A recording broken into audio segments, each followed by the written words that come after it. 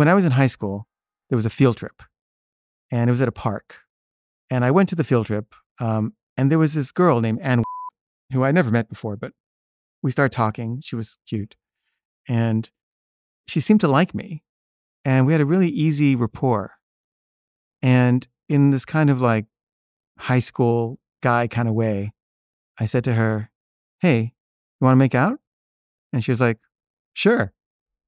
And then we were both like really shy. And I was like, "Let's find a place where we can do it." Because there was, all of our classmates were around us. So we're walking through the park looking for a discreet place, but there really wasn't any. It was kind of just an open park with just trees. And we walked and we walked and we walked. And I think I was also getting scareder and scareder of actually making out with her. And I finally just said, "Should we just go back?" And she said, "Yeah." So we went back. And somewhere along the line, it had been said that the next day was my birthday. And the next day at school, I saw her. She came up to me and she said, what do you want for your birthday? I said, "Do you want to make out?" She said, "Sure." So we were looking around school for a place to make out.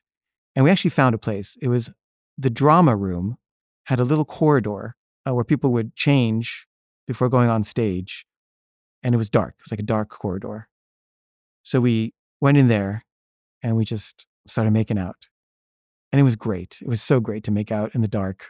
And the next day, I went there again. We hadn't talked about it, but I just went there and she was there already waiting for me.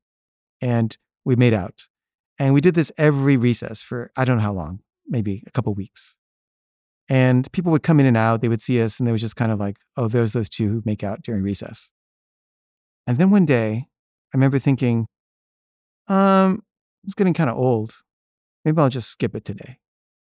So I didn't go meet her in the drama room corridor. And we didn't talk about it. I saw her. We would just kind of say hi. And then one day, she handed me a poem she had written. And it was a poem about me. And it was something like, "Your eyes are like fiery rubies and your lips are like diamonds." I mean, probably the lips were like rubies and the eyes were like diamonds, but just that kind of poem. And in my high school CAD kind of way, I said, "Want to fuck?" And she said, "Okay." And I said, "Great. Let me think of a good time and place." And she said, "Okay." And I'd never had sex with anybody, and I'd just been wanting to have sex so much. And I was like, finding somebody who might want to have sex with me. So I bought a condom and I started like looking for a place.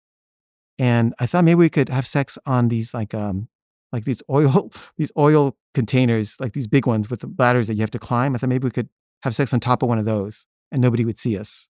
So I climbed one. It was just all rusty and gross. And I was like, no, this is too icky. And then I found like my old junior high school, there was an area where the teachers ate and there was a wooden fence around it. It was kind of a grassy area. And I climbed this fence and I was like, oh, this is perfect. Nobody can see us. We can have sex here at night. It's completely secluded. So I went to pick her up and we told her stepmother that we were going to a movie. That was our what we said we were doing. And then we went to this place. We climbed the fence and we started trying to have sex. And I'd never had sex. I didn't really know how to do it. She'd never had sex. She didn't know how to do it. And she was making these sounds that seemed like pain, sounds of pain. And I didn't know if that was pain or if that was, being turned on. Like I couldn't tell. And I think it was pain, but I didn't know. So I just kind of kept doing it. And then I finally came. And then we kind of just lay there for a minute. And then the sprinklers went on. They were timed and we were completely soaked. And we were like getting our stuff together and we climbed over the fence, but we were really wet. And we were like, how are we going to go home soaked after saying we went to a movie? Like, it's going to be very suspicious. So we went to McDonald's in my car and we had some food and I turned on the heater in my car and I was hoping the heater would dry our clothes, but it didn't really. But we thought, well, whatever, maybe they won't notice. So I dropped her off and that was that. And I saw her again, but I didn't talk to her again. Like, I just wanted to have sex. Like, I wasn't interested in anything beyond that. And as soon as that happened, I was done. I had no further need of her or desire to spend time with her or talk to her. And so I didn't. And then about, I don't know, maybe a few weeks later, I'm sitting on a bench outside the school waiting for my mom to pick me up. And a car pulls up and stops right in front of me. And the window rolls down. And it's Anne's stepmother. And she says, "Hi." And I said, "Oh, hi, Mrs." And she says, "How was it?"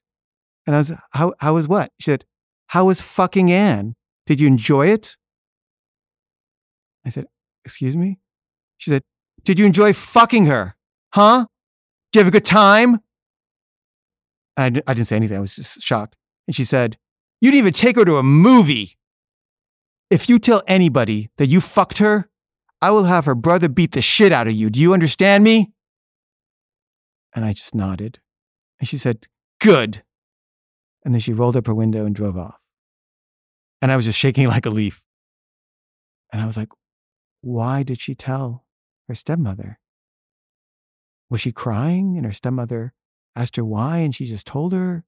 Did she think she was pregnant? Did she miss her period? And she went to her stepmother? Like, I didn't know. And I would see her at school, but we never ever spoke a word to each other again.